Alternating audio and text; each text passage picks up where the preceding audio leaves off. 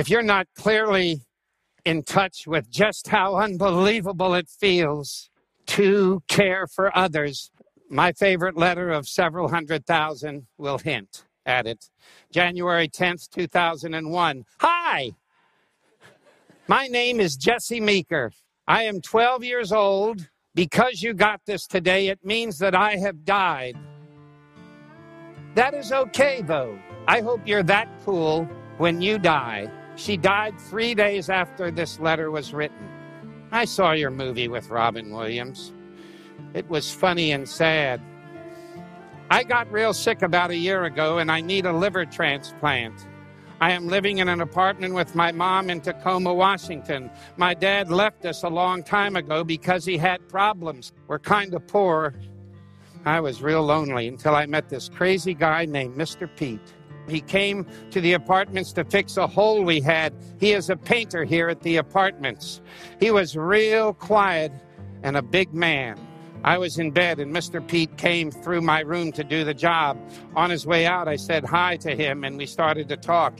He asked me why I was home, and I said I was sick, and then I told him I was real sick. It didn't seem to matter to him like other adults. He acted like it was normal for people to maybe die. He held my hand and asked if he could come back if Mom said it was all right. He talked to Mom and said it was all right, so Mr. Pete started to come by sometimes. Mr. Pete is my angel, Dr. Adams.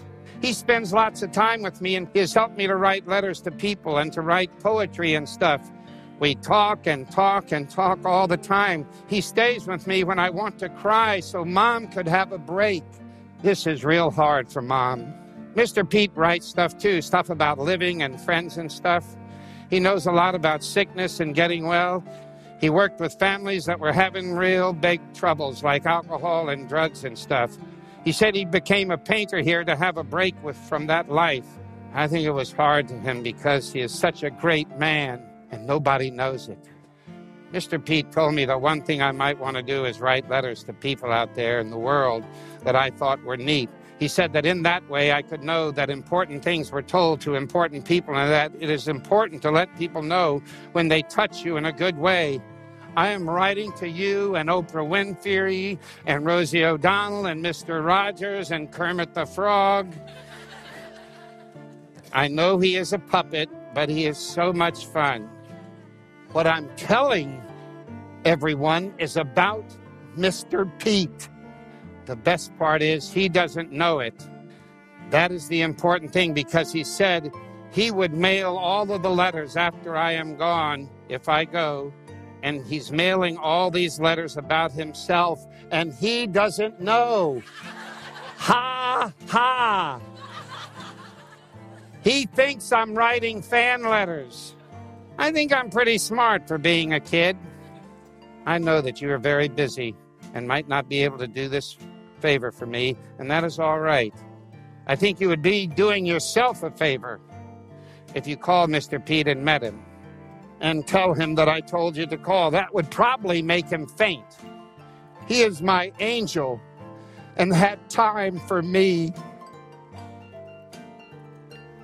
He makes everyone around laugh till they cry. His are good laughs. Information. Mr. Pete thinks you are a swell guy. He says that certain souls are family and that you are a certain soul. Thank you for reading this. Be happy for me. Your friend, Jessie. She died before I got the letter. And what am I saying, really? I'm really saying that that's what you get when you care for another. You get that on her deathbed. And before she died, she wasn't worried about anything. She wanted to make sure somebody cared for this janitor that took care of her. Of course, I called him. We're still friends. How's it going today, Patcher? Lars, it's the best day of my life. So you woke up this morning and what happened? Well, I knew that this was the best day of my life. Hey, sir, how's your day going?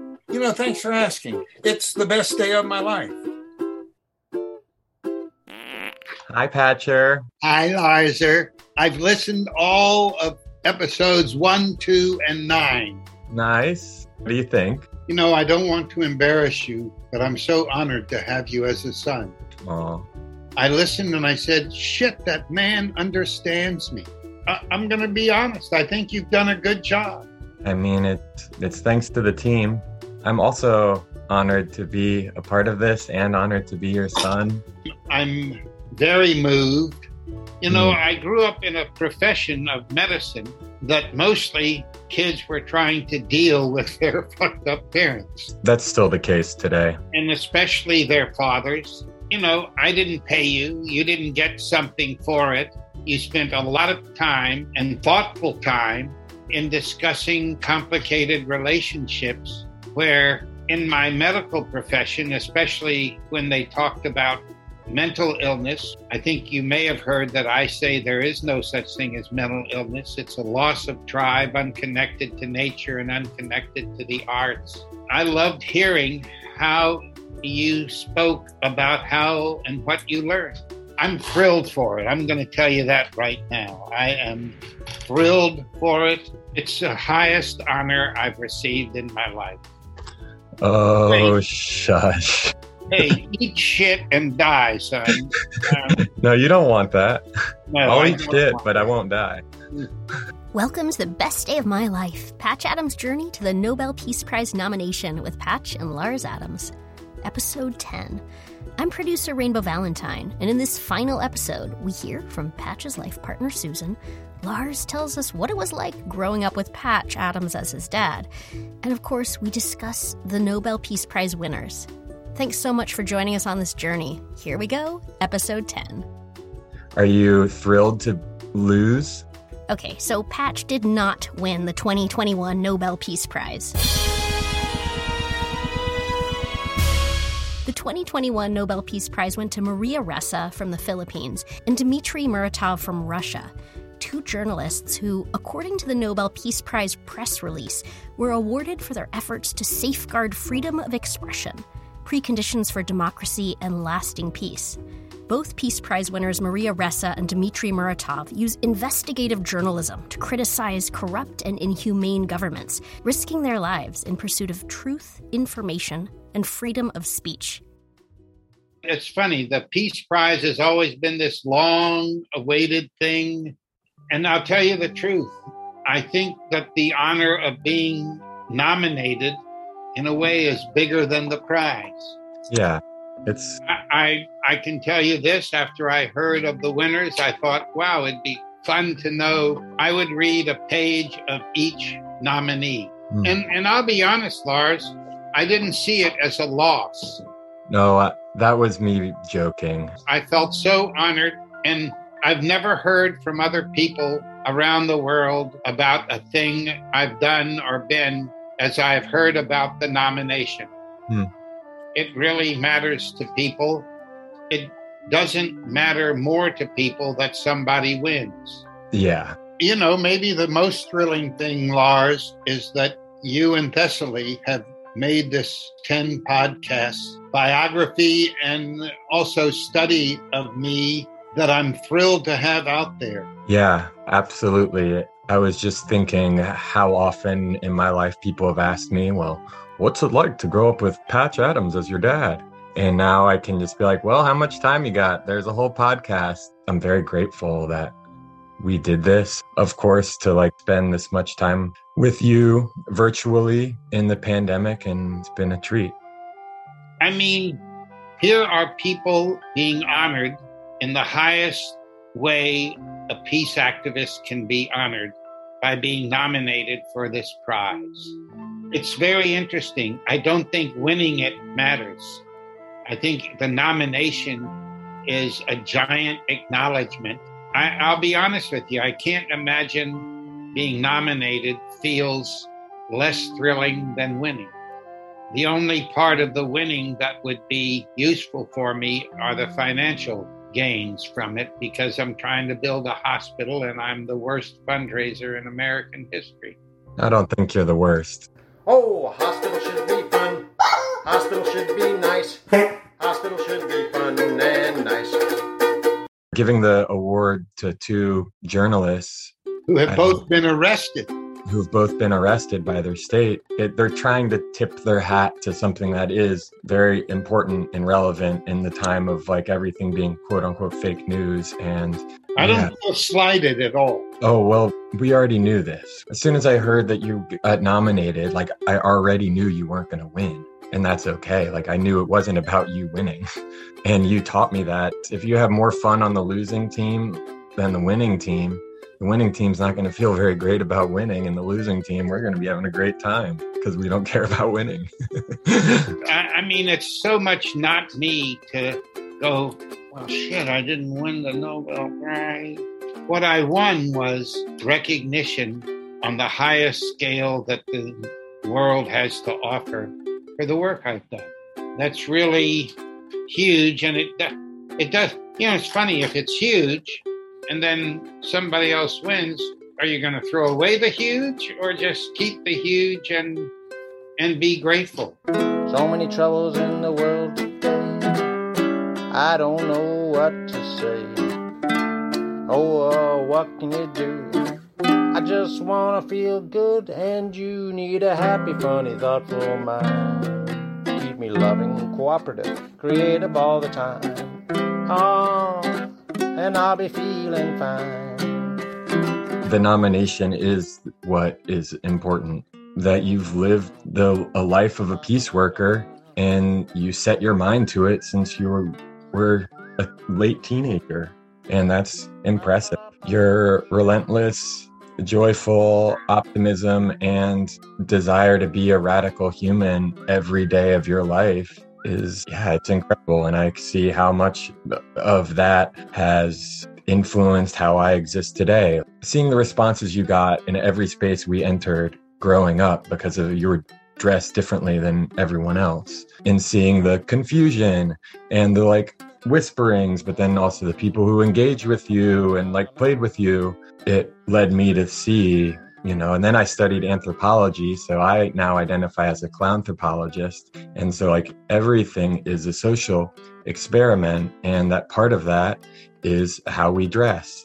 I grew up getting so used to the eyes always being on us in whatever space we entered. So I became okay with that attention. And then I also saw beyond just the attention that it elicited play and interaction with people that wouldn't have happened otherwise had I not been dressed that way. Oh, blue hair everywhere.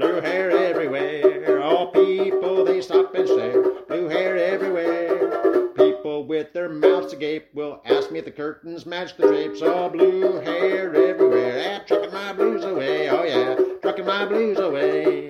Yeah, and I think like you are very worthy of the nomination. I never thought otherwise. After the nomination, I felt they made a good choice. It's also like people behind closed doors making a choice. And I was just talking to a new friend today about your workshop. What's your love strategy? You are the instrument, hence the title. What is your love strategy? Can you think of anything in your life more important than loving? Raise your hand. Okay, most people operate from a syntax of because. Because of my age, my race, my gender, my economic status, because of my disease, because. The syntax of the little formula I'm giving you is so that I perform so that my intention is put forward. That I wake up, I'm clear about my intentions, and then I'm just choosing performances and seeing how they did and all through the day, and then I go to bed.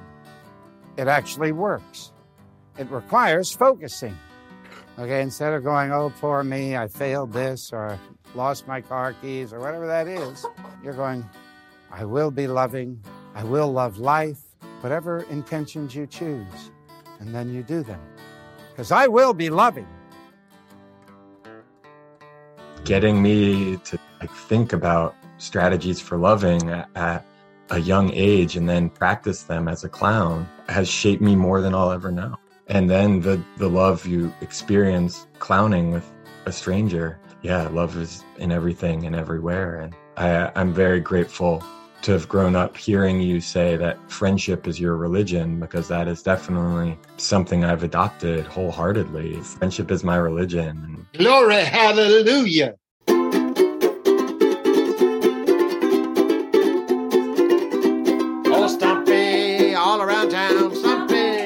don't fall down. Stumpy, don't hesitate. Stumpy, you gotta cogitate. Oh, Stumpy, he'll see you through. Stumpy, kick out of you. Oh, gotta kick off your shoes and lose your Stumpy blues. Oh, Stumpy, lose your Stumpy blues. So as Patch and Lars chatted, Patch's partner Susan, with purple hair and wearing overalls, puttered busily in the background. I'd been trying to nail her down for an interview for months and finally got her to sit down and tell us about herself and life with Patch. The idea that Susan still loves me is a miracle. Agreed. Just kidding. You're lovable. No, I live here. This is where I have a school and a puppet theater. And I invited Patch to come live here. And a grand piano. And a grand piano. Because I figured he'd probably be pretty poor and have millions of friends, which he has. And so I was right. He's pretty poor.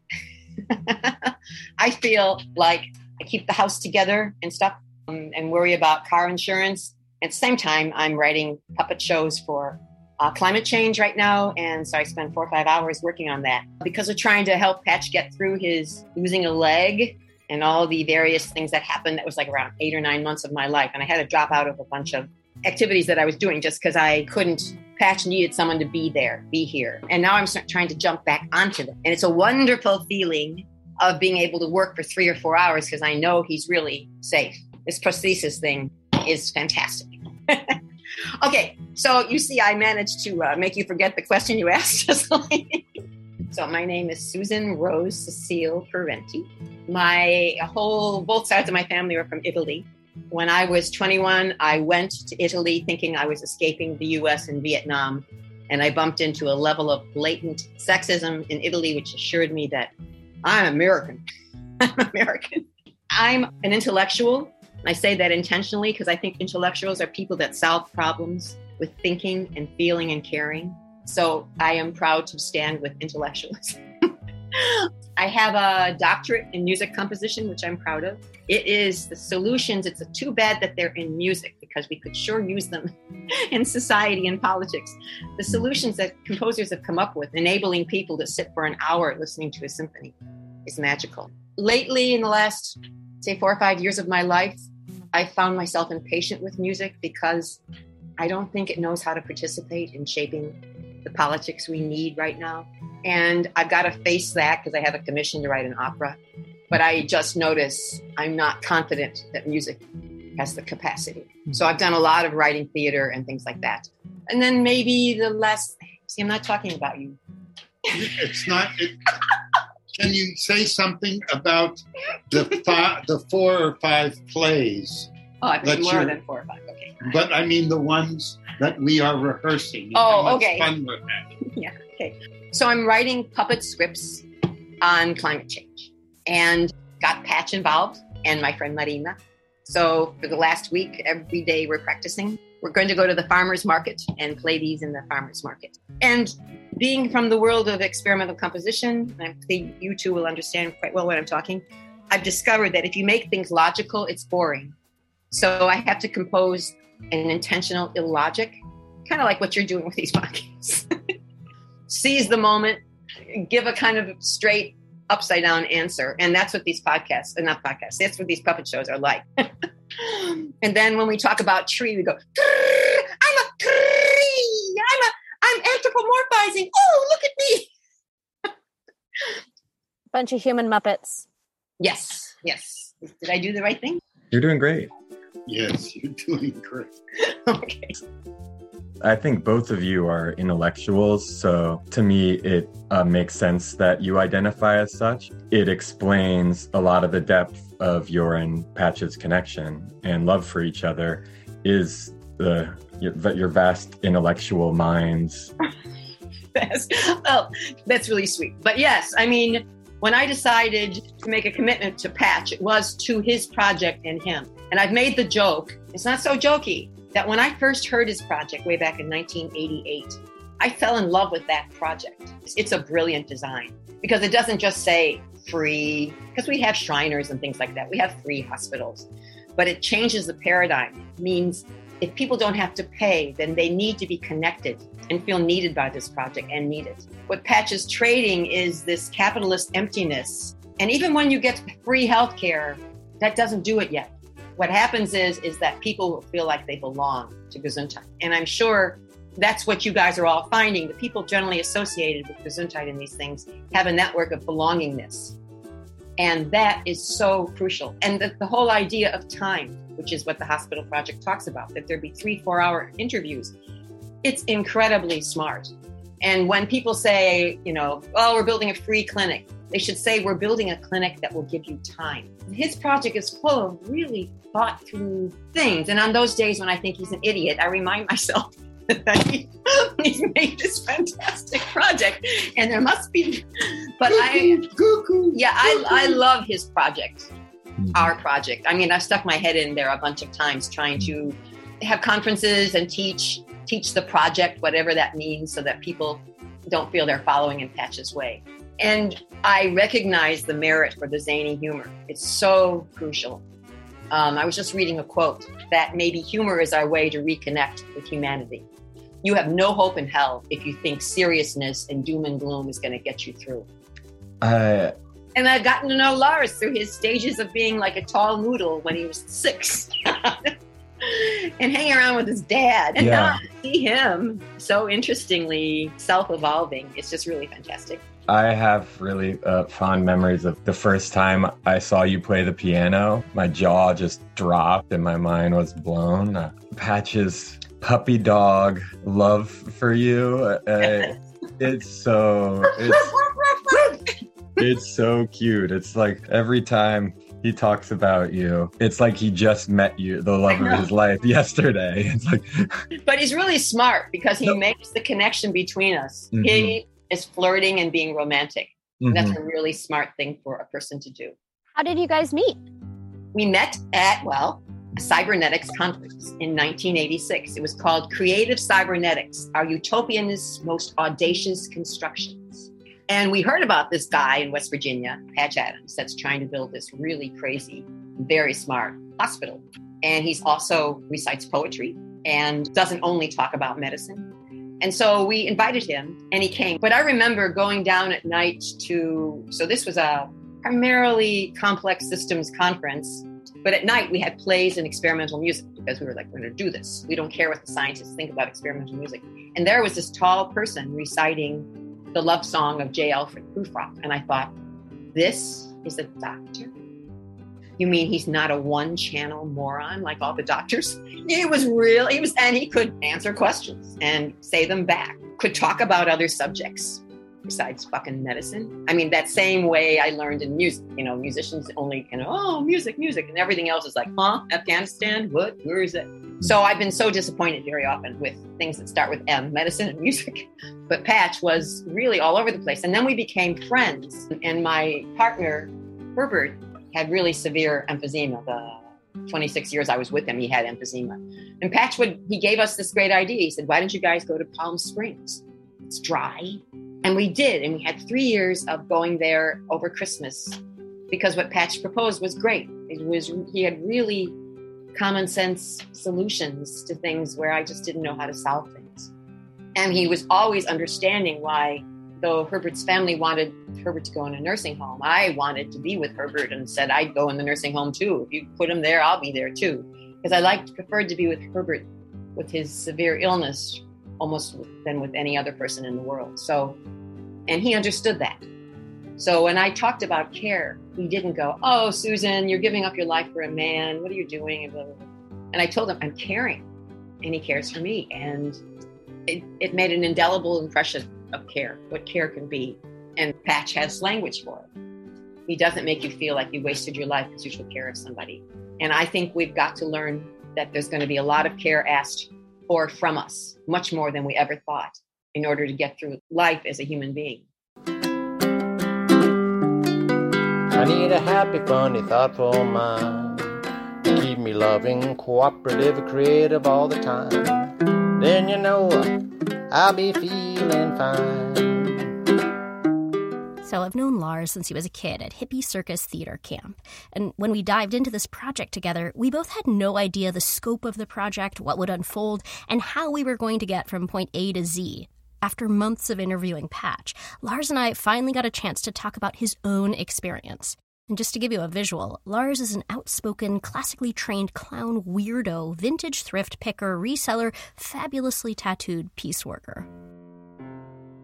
How is making a podcast about your Nobel Peace Prize nomination dad going? It's been very enlightening. Thankfully, you are a good wrangler of clowns because I couldn't be doing this without you. What was it like to grow up with Patch Adams as your dad? When I used to get asked this question, I would often respond like, well, it was normal. For me, it was my daily experience. So I think as I got older, I started to really realize how unique my childhood experience was. I can see how being raised by a clown that told me everything is possible, always encouraged me to misbehave, lived very radically and bright, and engaged and interacted with everyone, everywhere. My whole life, Patch was dressed in his typical Patch attire. He is a beacon presenting as a freak that is outside of the status quo. As a kid, that was oftentimes embarrassing.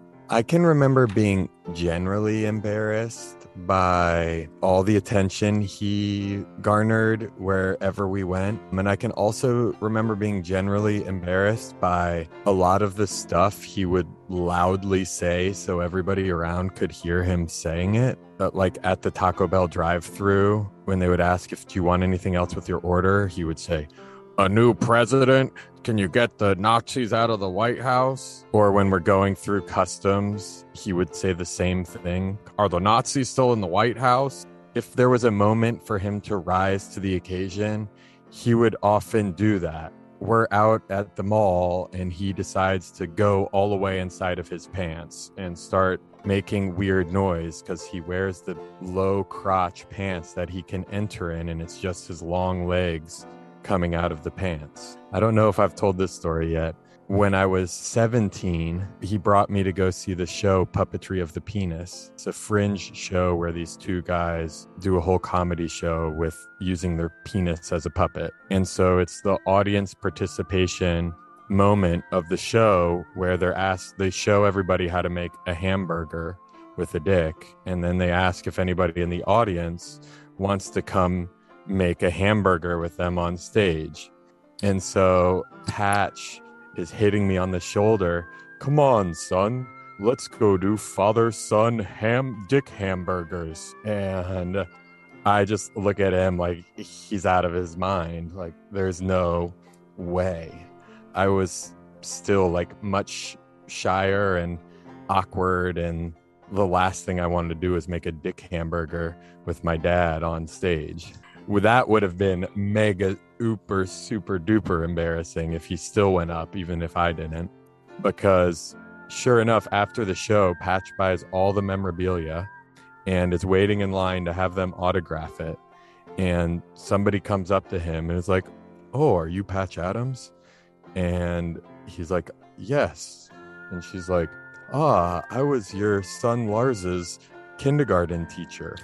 And I was just like, "Hi, thank goodness we didn't go do father-son dick hamburgers in front of my kindergarten teacher." You could say I might take cute, and you'd be so astute. I am cute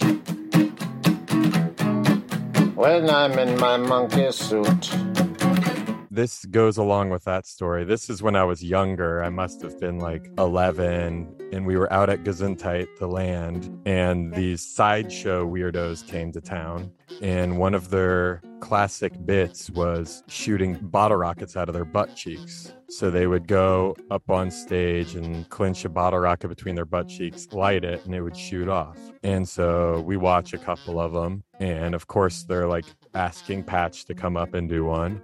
And Patch is like, "Come on, son, let's go do father-son butt bottle rockets." I was like, "You're out of your mind. There's no way." Now I definitely would. But then, and he goes up and proceeds to put a bottle rocket between his butt cheeks and light it off. But then a couple other people went up there, and I guess the guy didn't put it in the right angle and clinched too hard, and it turned back around and went straight for his balls, which was the best affirmation to be like, glad I didn't do that. There were times where maybe I felt like we didn't need to be calling a lot of attention to ourselves, and Patch just can't help himself, to the point where I'm like, do you have a filter? Like, really? He had to just go to the farts and the boogers. Well, oh, all right, here we go. But it's just so quintessentially him. Sometimes he's got a one-track mind when it comes to clowning, and that is something I would like to say, is that the guy with the fish he's very sensitive and doesn't always resort to being gross, and is often very gentle and kind and takes up a lot less space than Patch normally does, and is very observant. It is like he becomes a different person. It's absolutely a character. It's in Patch's body, but it behaves, the guy with the fish behaves nothing like Patch. And then there's the times that Patch is just clowning around, but he's not the guy with the fish. And that might be more fart-centered, or song singing, triple threat, cheek spreader, booger, Billy Bob teeth. I will say, in my adult life, Patch has, plenty of my friends, the story of the first time they met Patch, he ended up breaking out the triple threat and getting my friends to suck on his fake booger. Okay, I don't know what the triple threat is.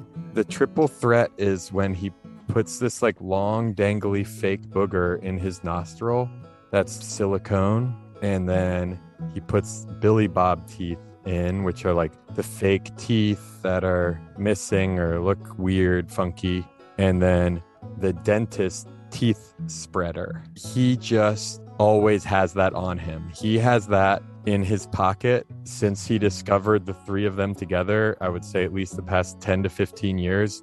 He always has the triple threat in his pocket of his pants and is ready to do it at any moment. And I'm sure he's done it plenty of times in the grocery store, of course at the airport, any moment, that whether they want it or not. Paint us the picture of your childhood for all our listeners who never went to a hippie commune. When I was a kid, the first 6 years of my life, I lived in a communal house.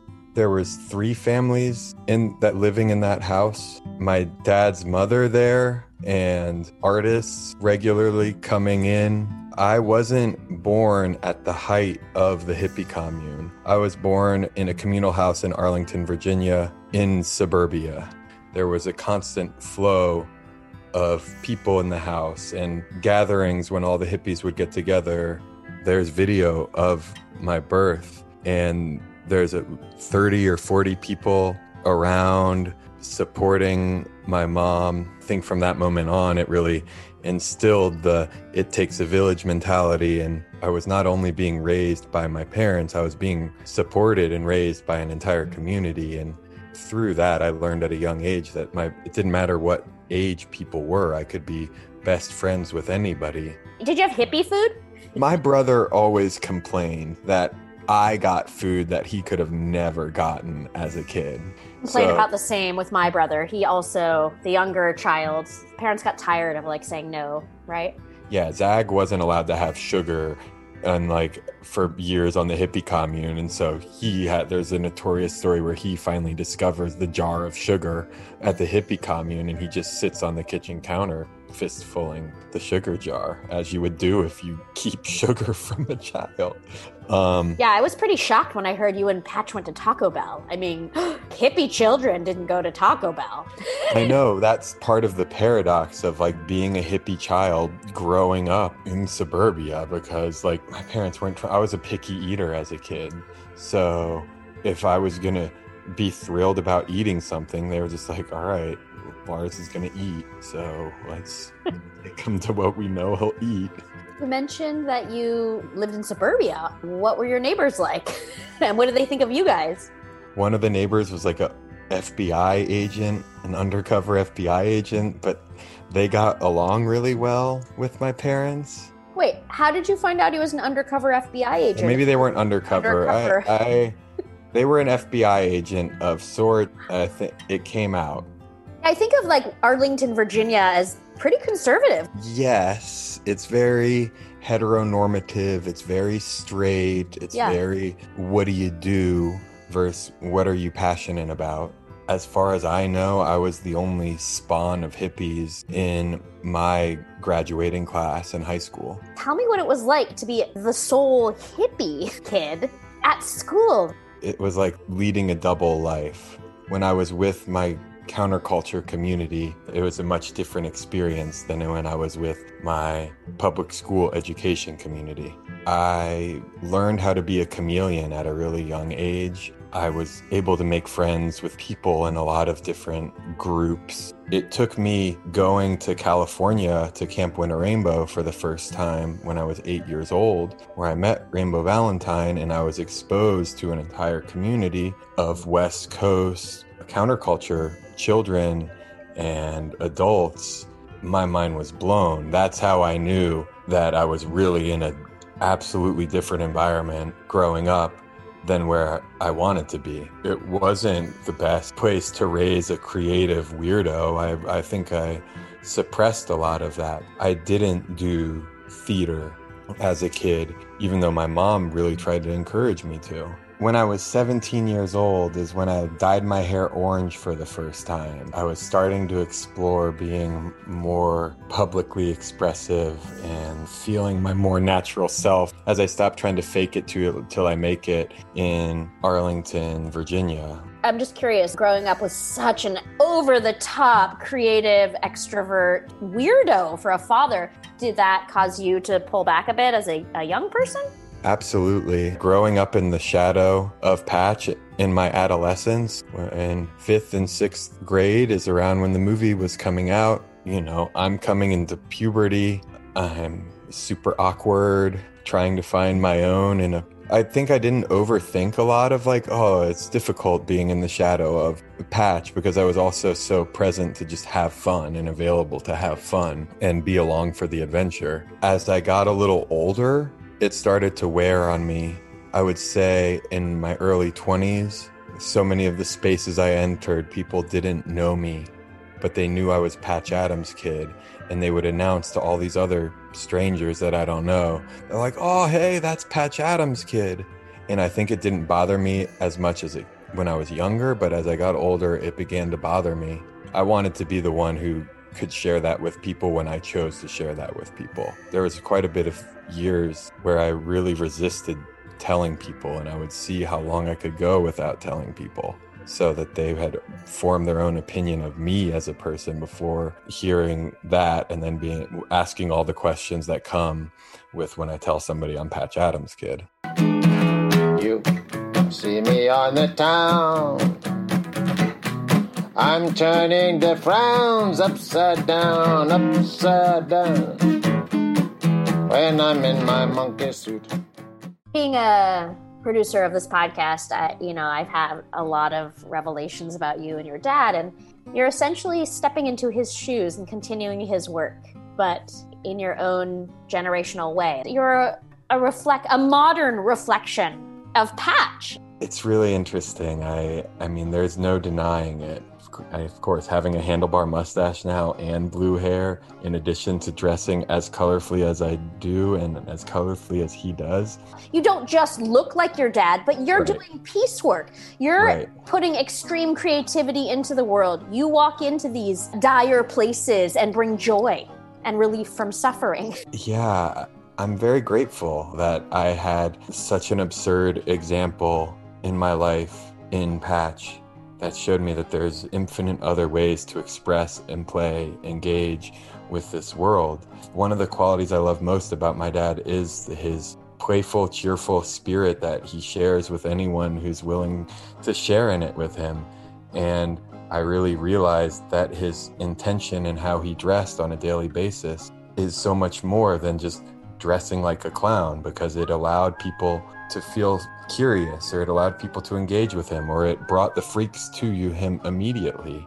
As soon as I started to put more intention to how I dressed, I realized strangers were engaging with me in a more playful, interesting way. And by being a beacon of all that I presently am, I receive so much love. I can't deny the magic that it wields, it took me a while to really feel like my own person and to really feel like I'm Lars. Yes, I'm the son of Patch Adams, but I'm also the son of Linda Edquist, my mom, and I'm a mama's boy, and my dad was off spreading his gospel around the world. My mom was home raising my mischievous ass and disciplining me because Patch couldn't discipline me to save his life. Did he ever discipline you? I have vague recollection of a times he tried. When the teachers would call home because I was misbehaving in the classroom, being disruptive, Patch would answer. He would start asking for details about how I was misbehaving and if it was funny or if I was being a good clown or, oh, he's going to be a good clown one day. All my teachers had to just pass on my mom's number to each other.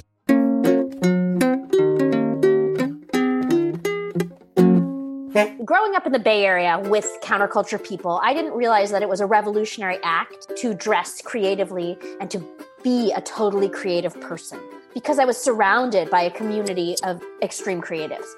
Listening to you and Patch speak and Patch's philosophy, it really drives it home that it is a revolutionary act to be an extreme creative and to dress like an extreme creative and put that into the world every single day. And to dress as a clown, bright colors, playful, it is just a pure expression of love. Yeah, I majored in anthropology and sociology. And so I think about how our society, since childhood, has not fostered the arts in us because our society doesn't nurture creativity or value it, telling your non-counterculture family that you're going to be an artist for the rest of your life. And then the looks that you get from them afterwards. And that's part of why I feel so determined to continue to not only dress this way myself, but I'm also a vintage and clothing treasure hunter. And I want everybody I know and am connected to be empowered in clothes that they feel their happiest, best self in. It doesn't need to be the same aesthetics that I dress in, but I believe so much in the power of how we dress, and our society doesn't want us to be expressive.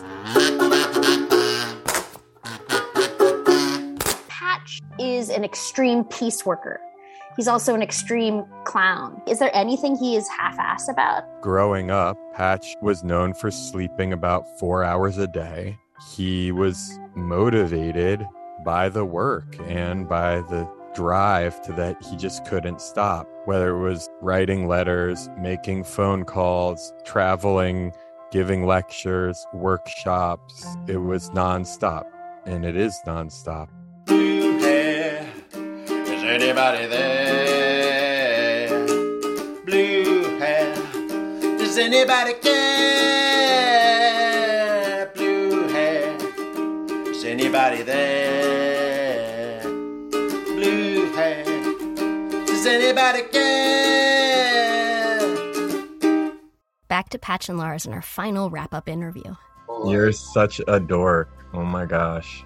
And I'm a dork every day, if that helps. In my youth, it was struggle. Oftentimes, not having you as a dad, but having people identify me as Patch Adams' kid, and they wouldn't even know my name. And I know that's not you, that's not what you wanted, but that's just celebrity culture in this world. And so it took me, time to really know that I am clearly very much my own person. I'm Lars Adams. I have always said that Patch is my biggest fan. And that's true. I am a huge fan, okay? And I want you to hear that. We haven't had a lot of these conversations on some of the subjects, so it's the first time I've heard you speak on some subjects. Mm-hmm. And I'm going to, again, I think I wouldn't bullshit. I think you understand me. I'm going to tell you another thing, in seeing you right in this minute, that it's been a snuggle you've done with your dad. I always liked snuggling you. As a kid, I was always in Patch's lap, curled up in a ball. And yeah, this is definitely another type of snuggling.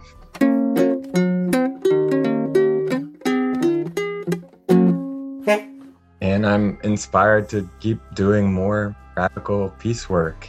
It's made me wonder if Piet in South Africa gives me the donation he's been promising me for 7 years. I'll get a case of champagne. Yes, the big donation's coming. I know it's coming. Here comes a big donation, and it's going to make the best day of our lives even better. We can laugh about Piet. There's never any discouragement whatsoever. You talking about the big donation that's potentially coming around the window is like forever one of my memories of you. Like I just hear this bird in my head, like I'm about to talk to Patch. Okay, we've talked about how life has been. And then it's the end of the conversation. All right, son, the big donation is coming and get ready to pop the champagne bottles. Your relentless optimism, it's great. I'm glad you never give up. I love that we've never folded. 51st year. Well, just allow it to keep evolving and yeah.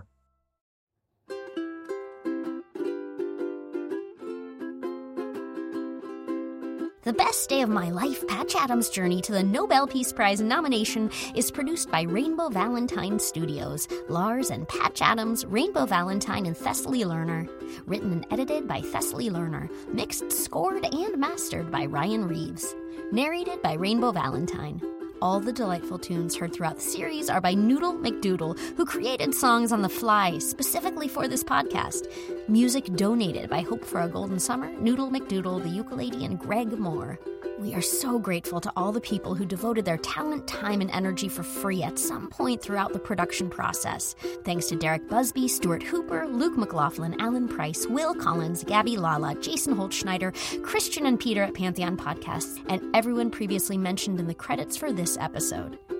I can't stress enough that we made this series for free because we believe in sharing stories that spread hope, peace, and love. If you enjoyed this series, please share it.